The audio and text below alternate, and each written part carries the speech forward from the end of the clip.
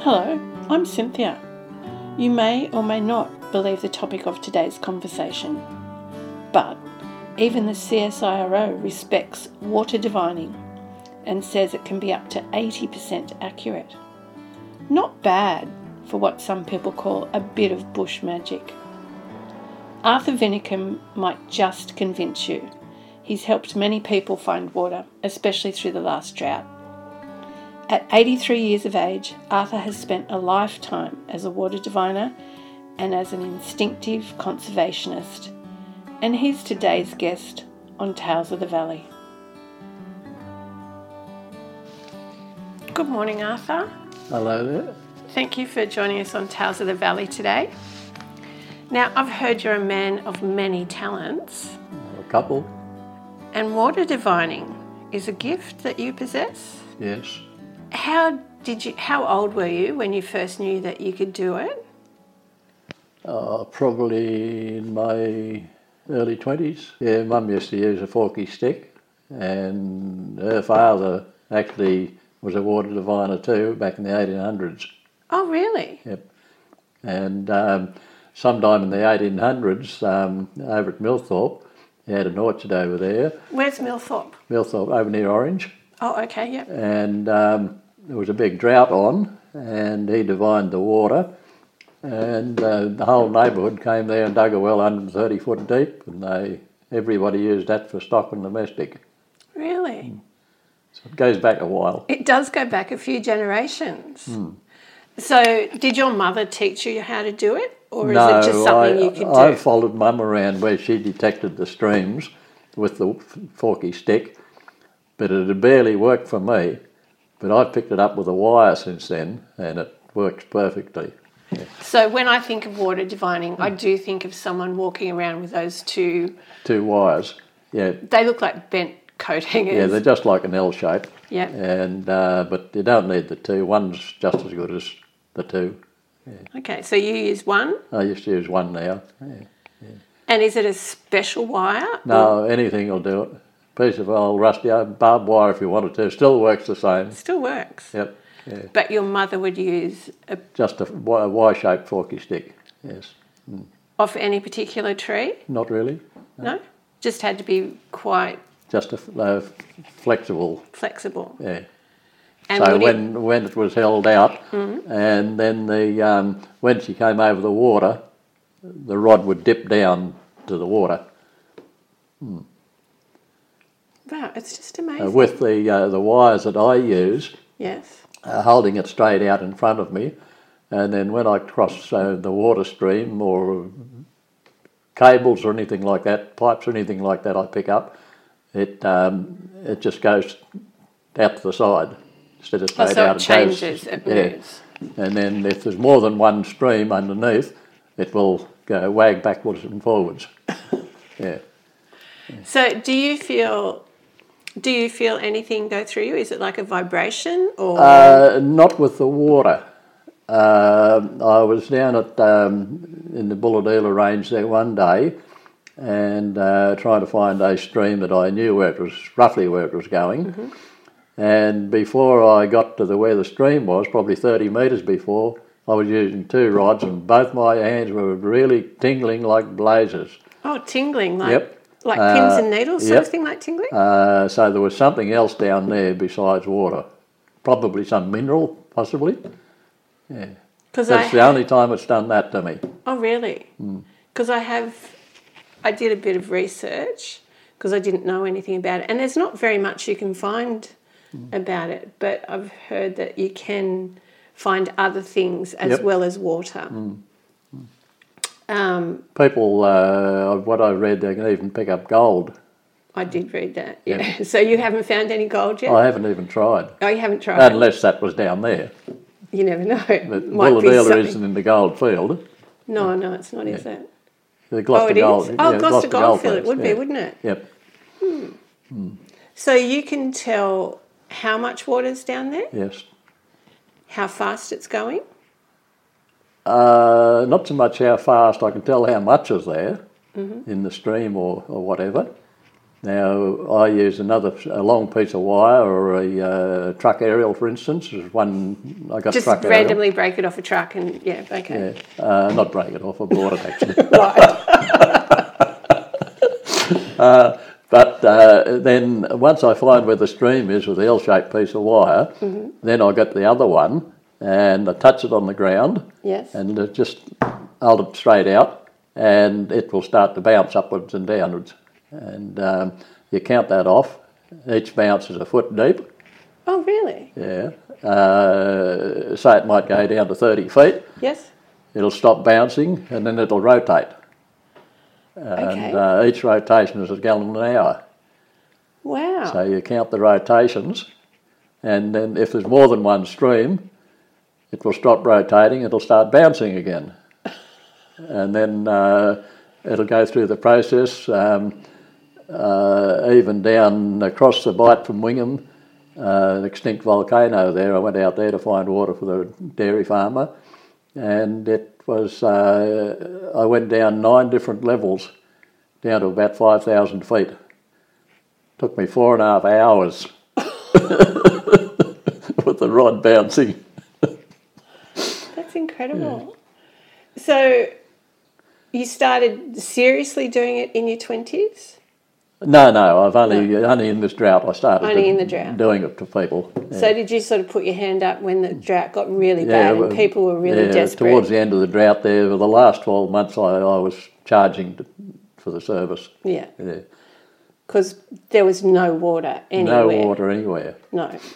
In fact, I went out... So you hadn't been using it really up until... No, only playing around and working out where water courses were going. Mm-hmm. All over the place. So you pick it up down at Kalungaluk, for instance.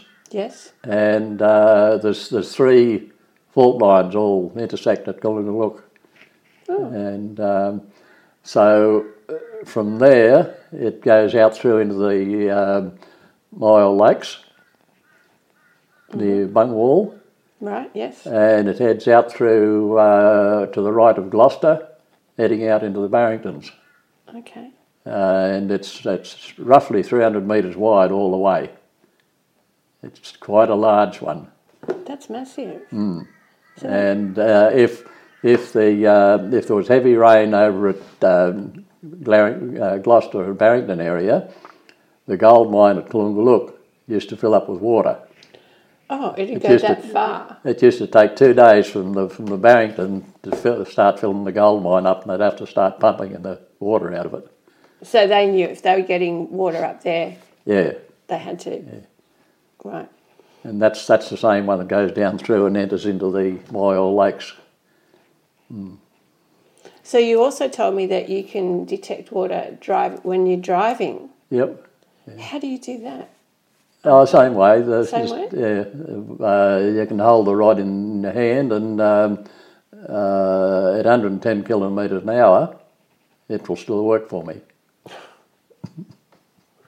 It's just amazing. Mm. So can anybody do it? No. No. No, you have to have the gift. And sometimes if people are always wanting to try it out, and it won't work for me. If I put my hand on their shoulder, quite often it'll work for them.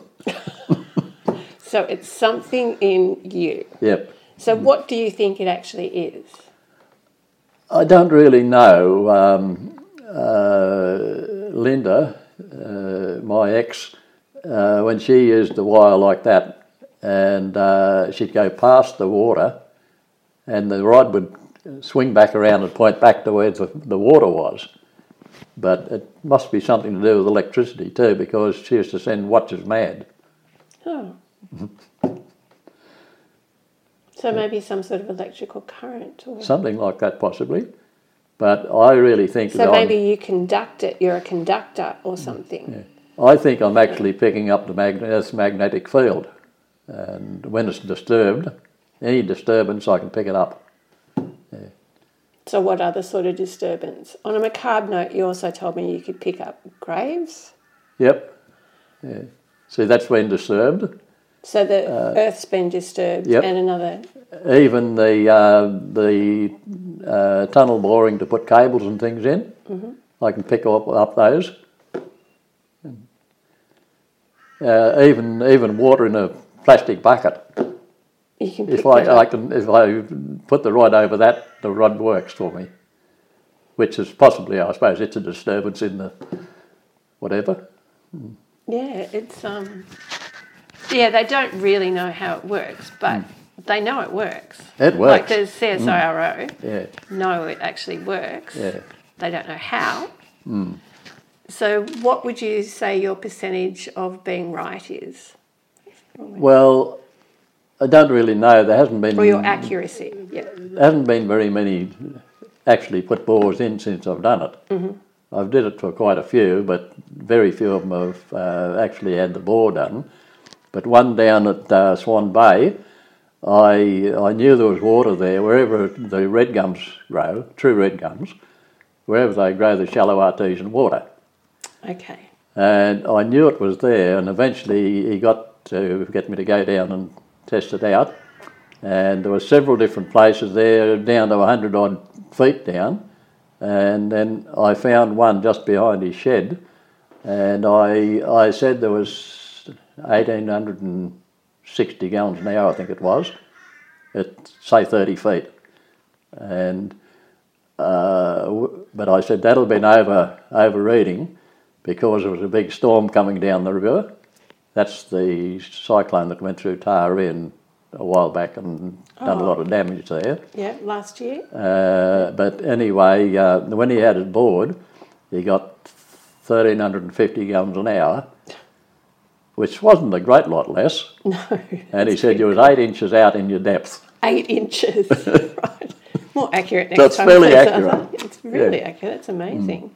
So does the landscape of the bush help you as well?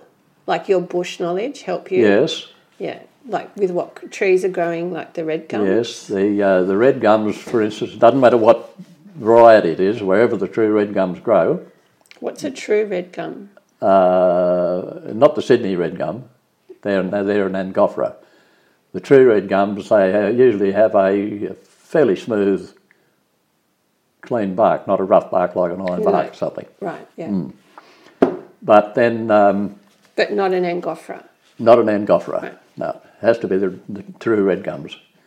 And then if you walk through the bush and you see the trees, say they might be heading over to the right, say.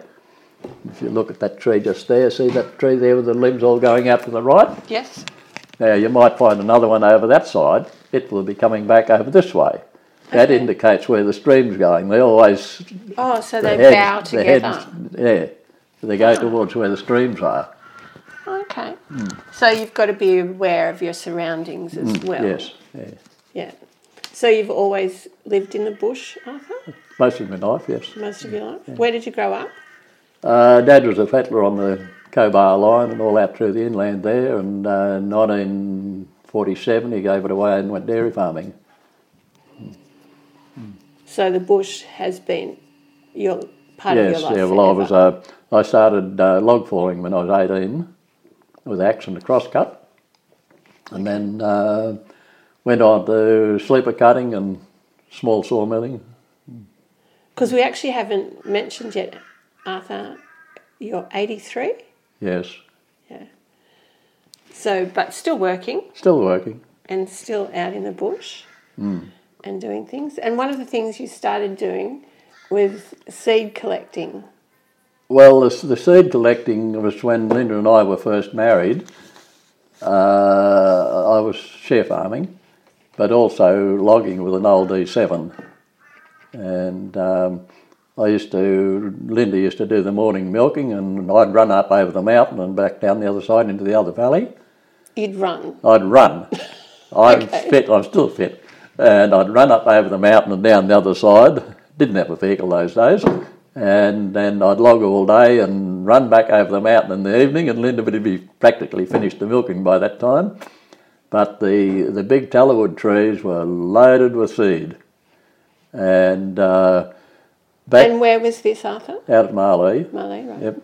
And then at about that time, in fact, right through the 50s and 60s, one page in the Land newspaper used to be written about trees and plants by Blue Gum, pen name Blue Gum. So because all this seed was on the trees, I wrote to the Land and asked them, did Blue Gum by any chance buy seed? Which they didn't. When the letter came back, they said Blue Gum was actually an elderly lady. And she got most of her information from George Alderfer out at Wellington, which was one of the pioneers of the seed game. Right, seed collecting, And George yes. and Peter Alderfer started the Burrendong Arboretum at the Burrendong Dam. Right. And then I started selling seed to him for a while, and then sort of gradually he gave me other names and gradually worked into a full-time business. And did you collect just native seeds? Mostly natives, yeah. And trees?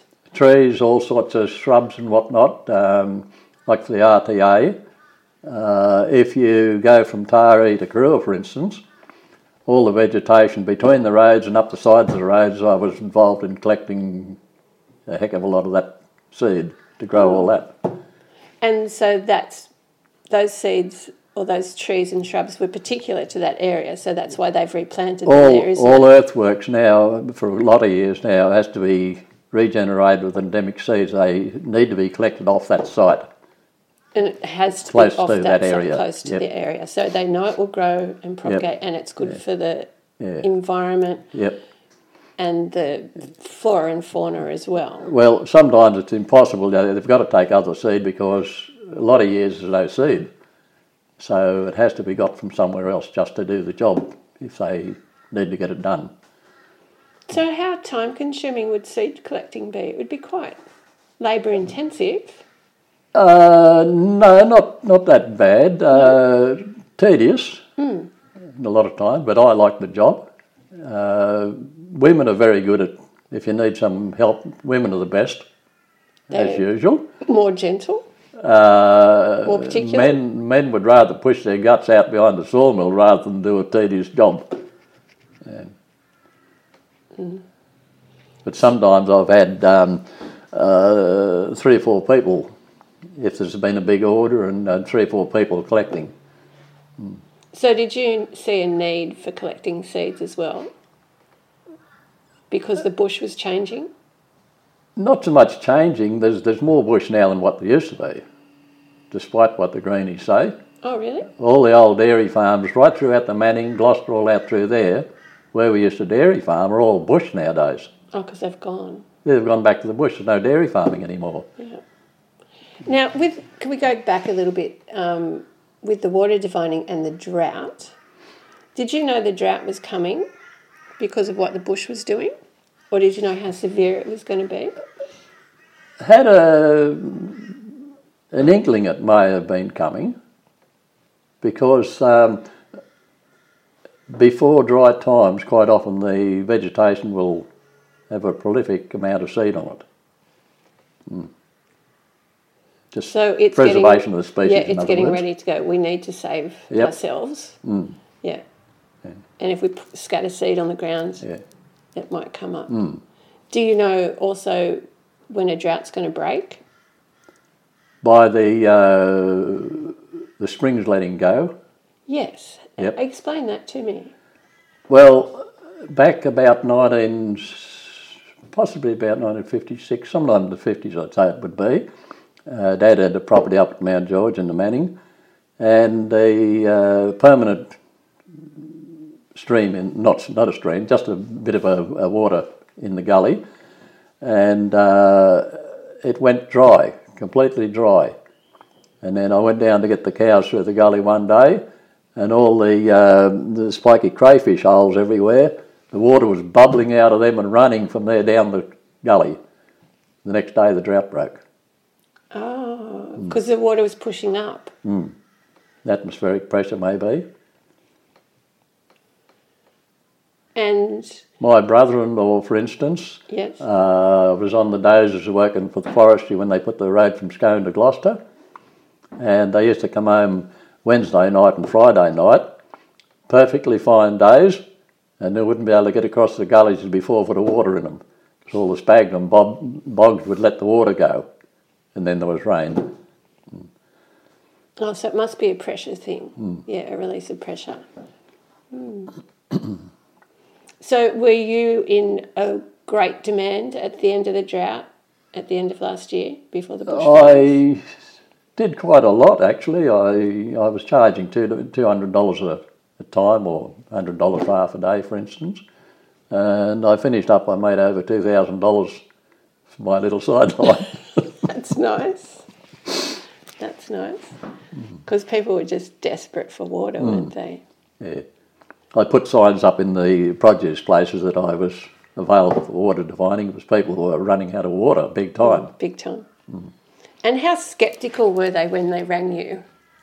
Were they Most sceptical, of or were they... the ones that ring me are quite okay with it. Yeah. But other people, no go. Is I'll it tell something... you a little story of Definitely, Mum. She was quite elderly at the time. And Dick Smith didn't believe in water divining. Like Dick Smith, aviation... Yep. Yep. He was, I think he had the Australian Geographic too. Yes, yes. Anyway, Mum must have heard him on the radio, and she challenged him. And so when my sisters and I, after Mum died, we went over to Orange to clean the place up, and we found a letter, which I've still got somewhere here, and in the letter he said he'd donate $10,000 to her if he buried a container in the ground and she could find it. She never ever took it up with him, and but I can do it. I can do it with my eyes shut. It's so easy. So is it something that you tell people that you can do? Yes. Yeah. Yeah. So what would you say? 50-50 people believe you? Probably magic. more than that. More than that. You get the skeptics, and no matter, you can actually show some people what it'll do, and they still won't believe you. Yeah, you're doing it yourself. Yeah, they'll think you've planted it. You're moving them. Yeah. Yeah. Yeah. So it's quite. It's almost like magic. It's a bit hard to believe sometimes. There is a... Do you surprise yourself sometimes? Yes, I tell you of another one. Down at Bulahdelah, there's a big fault line runs right through under the town, through the golf club and up the edge of Allen Mountain. And I knew where the water was, and one day I was up there roaming around, just casually had the rod in my hand, and nothing happened. My mind was elsewhere. And I thought, there is water there. So I purposely went back and I walked it again, and the rod worked for me. Oh, so you've got to be concentrating. Something to do with your mindset as well. Right, so you've got to be concentrating, looking for it. Yeah. So it can't just be random sort of. What it is, I don't know. It's like I say, it's a bit of a magic job. Have you passed it on to any of your children? Have you passed it on to anybody? Oh, I show other people. While I was still in Taree there, I rang one of the plumbers, and him and his son came out, and I showed him how to do it so he can find where the cables and things are. So I can pick up cables. You can pick up cables. Yep. So they're not digging cables. Yeah, that's what I thought I'd show him where it was so he doesn't dig through a cable. Yeah. And I can also pick up the optical fibre. Oh, can you? Which the ones with their instruments can't do. All they can pick up is the transponder they put in near the posts. They put in three-cornered concrete posts. They put a transponder in there. If it's over 200 metres to the next one, they'll drop a transponder in the middle. Because they don't know exactly where That's all they can pick up is a transponder. But if the bulldozer wanders around the stump or a wet place, they don't know where it is, but I do. So have you apart from the 2 plumbers, have you passed it down in a family, your family? No, the others are not interested in it. Not interested? Maybe it's something They you haven't should even try. tried it. They haven't tried it? I thought that would be something that they would be, yeah. But you said you can, if you put your hand on someone's shoulder... Quite often it'll work. Quite often. Not every time, but quite often it will. It's just fascinating. Yeah. So what other stories would you like to tell us, Arthur? About your life in the Manning? I was sleeper cutting and fence posts, dairy farming, bit of all sorts. So all in the bush. And then the last 50 years I've been contracting with a tractor, clearing, slashing, ploughing, all that sort of stuff. So not collecting seeds Still anymore? collecting seeds. Still collecting the but seeds. not a great lot these days. So anything in particular you collect at the moment?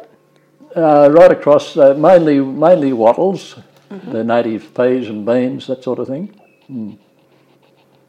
Do we have a lot of different varieties of wattle in the area, in the valley? I collect about 5 or 6 different wattles in the local area, and probably another dozen different native peas and beans. So are the peas and beans legumes? Legumes, are they edible or just flowering? A couple of them. Couple of them. Do you eat any of the bush? Now and again, you'll have a bit of them. Bit of a Pick out. chomp? If you're out there and you're a bit hungry, and you can. One of the little wattles grows down around the sand country. The pods on that are edible. Some of the seeds, you'll get very, very fine seed. Some has got anything up to 4,000 and 5,000 viable seeds to the kilogram. Wow. Very, very small. And what trees or plants would they come from? Mainly the tea tree type things. Leptospermums is another one. And Melaleucas are very fine. I've got a little box. So you know all their botanical names? Well, not all of them, some of them. Most of them. I've got a little box of seeds in little capsules, and at one stage I took them over to Tokale Field Day. Yes. There's a box of bushes with the seed capsules on them, and this little display of seeds, and another plastic bucket half full with just eucalyptus seeds in, so they could get their hands in it and feel it. And feel what it was like. And it was very well taken. I can imagine, yeah. Even the flooded gum, we used to get a lot of that down in Bulladila for export. And at one stage, there was 4.5 spud bags, 50 kilo bags went over to Algeria. To Algeria? Yes. Flooded gums. So over in the Middle East, they used to grow a lot of flooded gum and blue gum. Flooded gum makes the best paper in the world. Does it really? Yes. And so they were producing paper from it in Algeria? Yes. 2 different bags I had tested at that stage. There was 887,000, I think it was, to the kilogram. Wow. So where else would they export them to? I had another order for South America at one stage, from Queensland, up in central Queensland, north central Queensland. Then I was waiting for the forestry to tell me when the flooded gum was ripe. When they finally did, and we took off up there, it was all gone. Oh. We missed out. So you missed out on The it. forestry weren't good enough to let you know. Yep. No. So I missed out on that order. I know California has a lot of eucalypts. They do. Actually, they call it Californian blue gum over there, I believe. I think they do actually. Why did why did California decide that an Australian native was such a good tree to grow? Well, I suppose people taking seeds over there and they could see how good it grows, so that's where it started.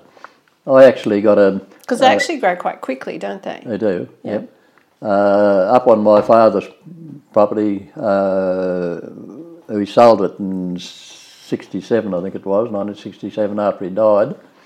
I bought it back some time ago, 50 years later, and there was trees on it there that were a metre thick almost, 40 centimetres to a metre thick.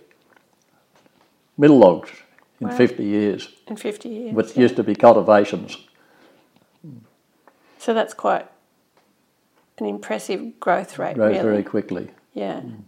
Because I can remember I lived in California for a little while in Los Angeles, and it was quite bizarre at first to see all these eucalypts. It was like, it didn't suit the landscape. It wasn't quite right. Yep. Yeah. But yeah, eucalypts everywhere. Yeah. Did you go to the Everglades? No, I didn't. I didn't go that side. El Bellberry tea tree, Melaleuca quinquenervia, has overrun it. Has it really? Yep. Did you send that there? No, not long before my time. Has it really? Why would they have Melaleuca there? Oh, somebody's taken it over there because it looks nice when it's flowering and whatnot. And it seeds like blazes. Yeah. Okay. See, it would have about somewhere around maybe 5 million to the kilogram of seed, viable seeds. So it's very and prolific. It seeds regular almost every year it seeds. It just goes mad. Oh, and because Melaleuca grows in that damp, wet country. Yep. Yes, because if you see it growing, you know, it's going to be a swamp. Yeah. Down at Old Bar, I've just been working down there recently, and when there was a Bellberry around there, the seedlings since the fire have come up, and if you grab one handful, you would have 5 or 6 in your hand. And it just looked like a lucerne paddock. They're so thick. So thick. So that's what's going to come up really quick, yeah. So actually that's an interesting question. Since the fire, and because it was such a moonscape, apart from the Melaleuca, what have you seen growing? The black oak is 2 inches high. What's that, 50 mil already? A lot of the eucalyptus, different types of eucalyptus is down there. They're foot to 8 inches high, 18 inches high already in 6 months. Because we had that good rain. Yep, straight after the fire. Yeah. And Australia needs fire to regenerate To regenerate. And of course, when the fire goes through, the capsules open, they drop in the ash, and away they go.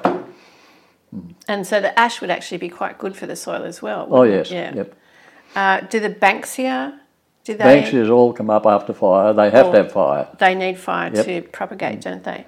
But will the trees regrow? Do you know? A lot of them will sucker up from around the base. Right. But they won't grow new shoots from the branches, will Depends on how hard the fire is, but down at Old Bar I noticed some of them are trying to grow along the trunks. Some of them are growing from the base. Yeah. But it was so severe, a lot of the trees actually completely died from Gone. And a lot of those old Banksias, especially along the sand dunes, they would be, I don't know, 100 years old maybe. Oh older. yes, yeah. But the ground is full of seed, plus all the cones are there. They need fire to open them up. And as soon as the fire goes through, they just germinate straight away, as soon as it rains. So that bush will regenerate. Oh no, yeah. Yeah. But what about... It'll be thicker now, actually, than what it was before. Than what it was? Yeah. Because that was actually one of the things that you could notice before the fire went through and when the drought was so severe. You could just see straight through the bush because the undergrowth was gone. Nothing. It had all died. So that will be good. But what about the weeds or the things that shouldn't be? Weeds have done the same thing. They have. They're as thick. I haven't seen weeds grow like since the fire. There must have been years of seed there, and even where there was no weeds before. You take the roundabout going on the highway at Taree South. It used to be just strap brush. they planted around there. Now you've got a job to see the brush for weeds. And the asparagus fern and all sorts of things have just, taken over a lot of that bush. So would you have any ideas how to get rid of that? I think it'll peter out on its own accord. The seed will be there. There'll be massive amounts of seed there, but probably after 3 or 4 years, as it dies down, it'll sort of peter out, I think. It'll sort of even itself out. Yeah. See, weeds and all that sort of thing, they're the first thing to regenerate. Yes. It's just nature, and you'll find that if you looked in those places like that, in amongst all that weeds, you'll find small native eucalypts and wattles, all sorts of stuff like that. And as the other stuff peters out, those longer-lived stuff will take over. So, how old were you when you finished school, Arthur? 14. Couldn't get to high school. You didn't get to high school? Didn't get to high school. Started school when I was 7. And Dad got a shift from inland at Guabigar to Columbatti, that near Fredericton. When we got there, the little school had been shifted away. Oh. So no school? My three elder brothers, I was the youngest, 3 elder brothers rode 2 bicycles into Fredericton. And then I missed school there for 8 months till I got a shift to Koopanuk. And I did 3rd and 4th class. So what were you doing when you weren't at school? Just Don't on remember, the farm? No, he wasn't farming. He was fettling. So you were on just the railway. Hanging out with Mum? Oh, I don't know. Don't remember those days. Just doing nothing like bush kids would. Tagging after her, yeah. I was always ran in the bush, playing around in the bush and bugs and all sorts of things. I was always interested in nature. So a lot of your education was just from the bush? Yes. Yeah. So I missed 8 months at Columbatti. I did 3rd and 4th class at Koopanuk to catch up. Then I couldn't get to high school after I finished 6th class, so the teacher said, well, you may as well do leaflet work. And I started doing that, and I said it's a waste of time, it's only 4th class. So leaflet work is just like book work? From books, And then I told the teacher it was a waste of time. Well, he said, well, you may as well repeat 6th class then. Well, I only did, I think, 3 months or something when I left school. He went, no, had enough. But you've obviously got incredible learning. So you're well read, Arthur? I'm always reading. Always reading. Slow reader, but I'm always reading. Doesn't matter, but you're reading. Yeah. So you're basically self-taught apart from the bushcraft. Yeah. So I want to grow a native seed orchard now. That's what I'm endeavouring to do now. And because once the city came to the country, first thing I do is stick a padlock on the gateway and a no trespass notice up. And where I used to do a lot of collecting, say down around Swan Bay and Nelson's Bay, all down through there, now it's all developed. You can't do anything down there anymore. And so we need to start a seed orchard so we can actually get enough seed now. So when you say a seed orchard, is that basically having different species of plants so you can harvest the seed from them? I'll grow them in rows. Yep, like an orchard. Like an orchard or anything like that. And then once a year they'll set their seed and I can harvest it. And what particular species would you like to see in your orchard? Well, the Hardenberger is one of them, the native seed you see around the road, the purple vine grows all around the road in the springtime. That's one of the main things I need to grow. Just cannot get enough of that. And then there's about 7 different wattles and other little native legumes and stuff that I'll be growing. Probably about a dozen to 15 species.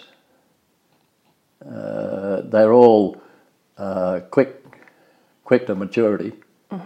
If I could get them in the springtime, say, I might get a little bit of seed by Christmas time. The following summer, they'll be in full swing. So I'm too old to grow a lot of the stuff. I was about to say, so you're 83? Yeah, yes? It wouldn't mature enough. So what I've selected is several varieties that will mature within the 2 seasons. Right. So And then quickly. each season after that, you get a crop off it. And reasonably easy to grow. Yes. And pest tolerant they would be too? Most of it is, yes. Yeah. Being native. So how much of an area do you need to do that, Arthur? I need about, probably about 5 hectares. So that's your plan for the future, Yes. a native seed orchard. That's fairly impressive. And it's quite lucrative too. I can imagine it would be. When we used to, Linda and I used to collect the purple creeper along the highway, and just you find where the plant's growing, and you reap it with a reaping hook, and just roll it up like a blanket and take it home, and dry it out, and the seed will shed. And then your seed's there. It doesn't hurt the plant because when you're reaping it, the next year's growth is already there. So you're basically pruning it. Pruning it, yeah. And the following summer it's there. It's full got again. a beautiful carpet Yep. of purple Yeah. flowers. And that's one that I intend to grow. And it's pretty good money in it too. And why the wattles? Mainly because they need so much of it. It's all along the highway. There's a lot of it's planted all along the highway. And the Bulahdelah bypass, for instance, I think that was... I only took the first half of the Bulahdelah highway contract, and I think it was $30,000 worth went into that, so $60,000, $70,000 worth in 7 kilometres of native seeds. And a lot of that would have been destroyed in the last bushfires. Yeah, but you go down there now And after it's the fire, blooming again? it'll be young stuff coming up everywhere. Wherever the fire was, it's thick regeneration.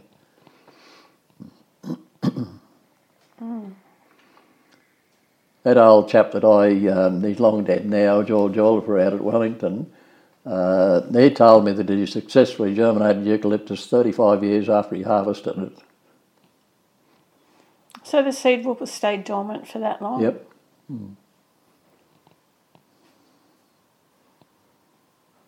I remember a big turpentine tree out at my father's place at Mount George. A turpentine tree? Turpentine. Years since it was ring-barked, and the fire got into it and burnt it out. It was grass all around it. When it burnt it out, there was turpentine trees come up everywhere. They were all in the bark, no doubt. So the seed was in the bark? Evidently sitting in the bark there in the fire. Just waiting to go. Yeah. They're very resilient, aren't Oh, they? my word. Yeah. So have you been able to pass your bush knowledge on to anybody? No. No? Not that many people interested in people help me out. Sometimes, I'd like to do that, but I've never sort of got anybody to stick with it. But you're a wealth of knowledge, Arthur, with all that. Jack of all trades, master of none.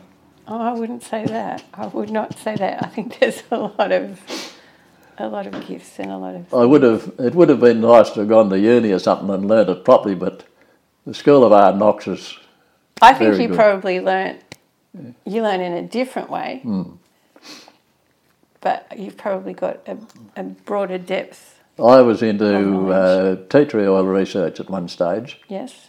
Down at Bulahdelah, using a different variety to what they grow for plantation. It mostly produces eucalyptus oil. The tea tree. That particular tea tree, Melaleuca lanierifolia.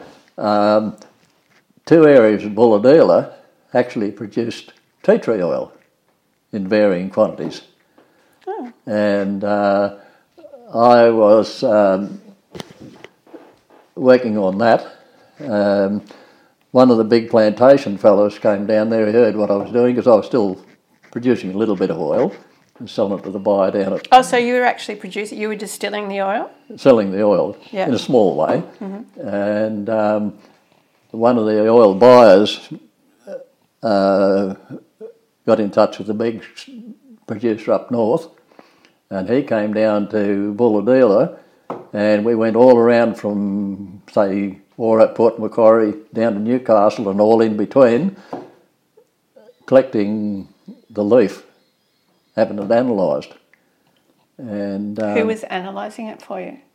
The oil buyer actually set up under my house with, I think he had 7 little glass sills, and he was, while we were bringing it in, he was analysing it. Right.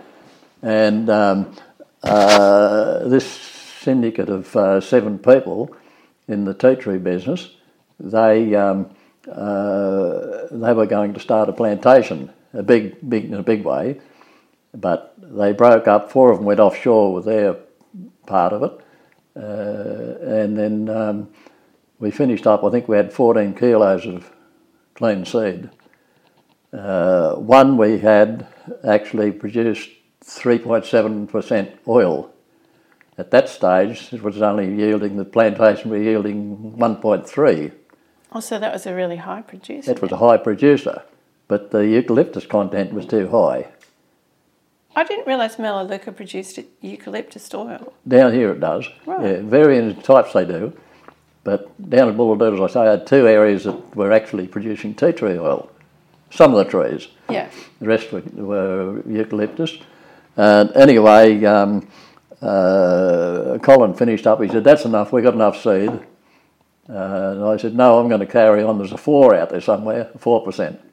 Oh. So I kept on going, and I finished up with a 4.1%. So you found it, And knew it was there. the tea tree grade was right where it had to be. Right. And but anyway... So medicinal grade? Yep. Yeah. Spot on. And then when the National Park took over, I actually bought a tree off the forestry. They wouldn't let me get a backhoe in to dig it out, so I had to do it with a chainsaw and a mattock. By hand? Yeah, by hand, just the stump. And I took it home, and I had the sucker was doing quite well, and the big buckaroo knocked it off and killed it. Oh no! That one plant. That one plant. And a big kangaroo comes along. The best in the world. Can you go back and get another one up? No, because the National Park took over. So they've locked it. And I cannot, because I'm only a mug, I can't get a scientific picker's licence to work in the National Park. Because you don't have that. I'm a nobody. Because you don't have that qualifications, Yep. do you? Yet I'm so far ahead of all the rest of it. You knew where it was, yes, with your just general knowledge. Yeah. One of the eucalyptus oil that I really like is a blue gum. It's my favourite eucalyptus oil. All right. What's the difference with it? It's got quite a different smell to it. No, I don't know what it's like. Yeah, it's a really nice. It's quite strong, but it's got quite a different smell to the normal eucalyptus oil you get. But it's from a blue gum. All right. Even the Bellberry tea tree and a few of the others, they were distilled too. I've actually, at one stage there, when I was slashing, many years ago, I came across this really nice smelling plant, and then nothing was done about it until probably 15 years or so, maybe by now. I was slashing again in a different place down around Tea Gardens, and I smelt this plant.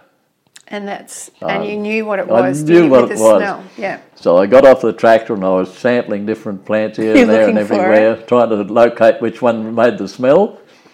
And as soon as I saw it, I knew that was it. So I collected a sample off about a dozen of them, and I sent it up to North to have it analysed. And it turned out to be a brand new one.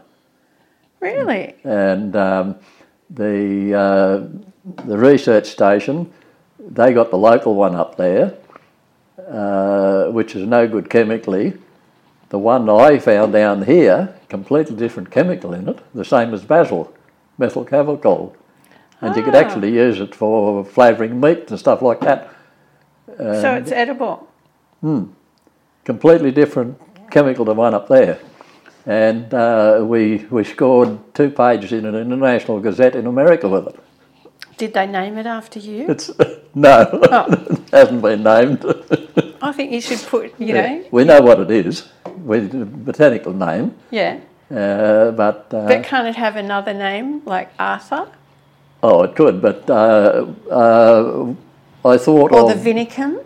I thought of trying to propagate it, grow it commercially, but a little mug like me would get it going, and some big wig would take off over with and it. grow it 50 acres of it, and what was the point? Well, it might be worth trying. Also, what I could find out... Is it a common plant that you see in the bush? Where it grows, it's common in the sand. Right. Yeah. Does it look like a little basil? Is it like a little No, herbaceous? it's completely different to basil. Right. Yeah, very fine leaf on it, and but they tell me it takes anything up to 10 years to get it passed for human consumption as well. Yeah. There's a lot in it. A lot in it, yeah.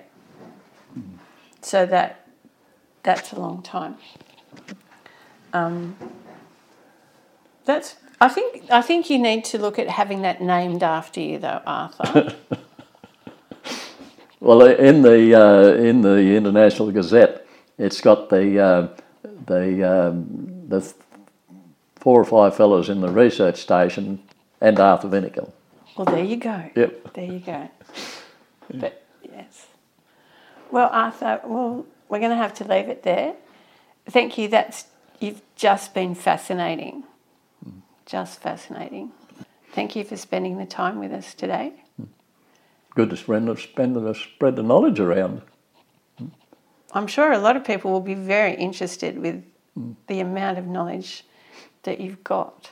I actually go and talk. Sometimes people get me to go on different groups to talk. Oh, good. So I don't mind doing that. No, like gardening groups and things like that?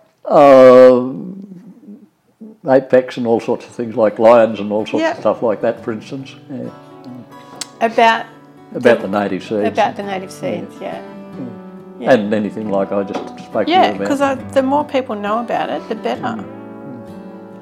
Well, thank you very much, Arthur. That's just been fascinating.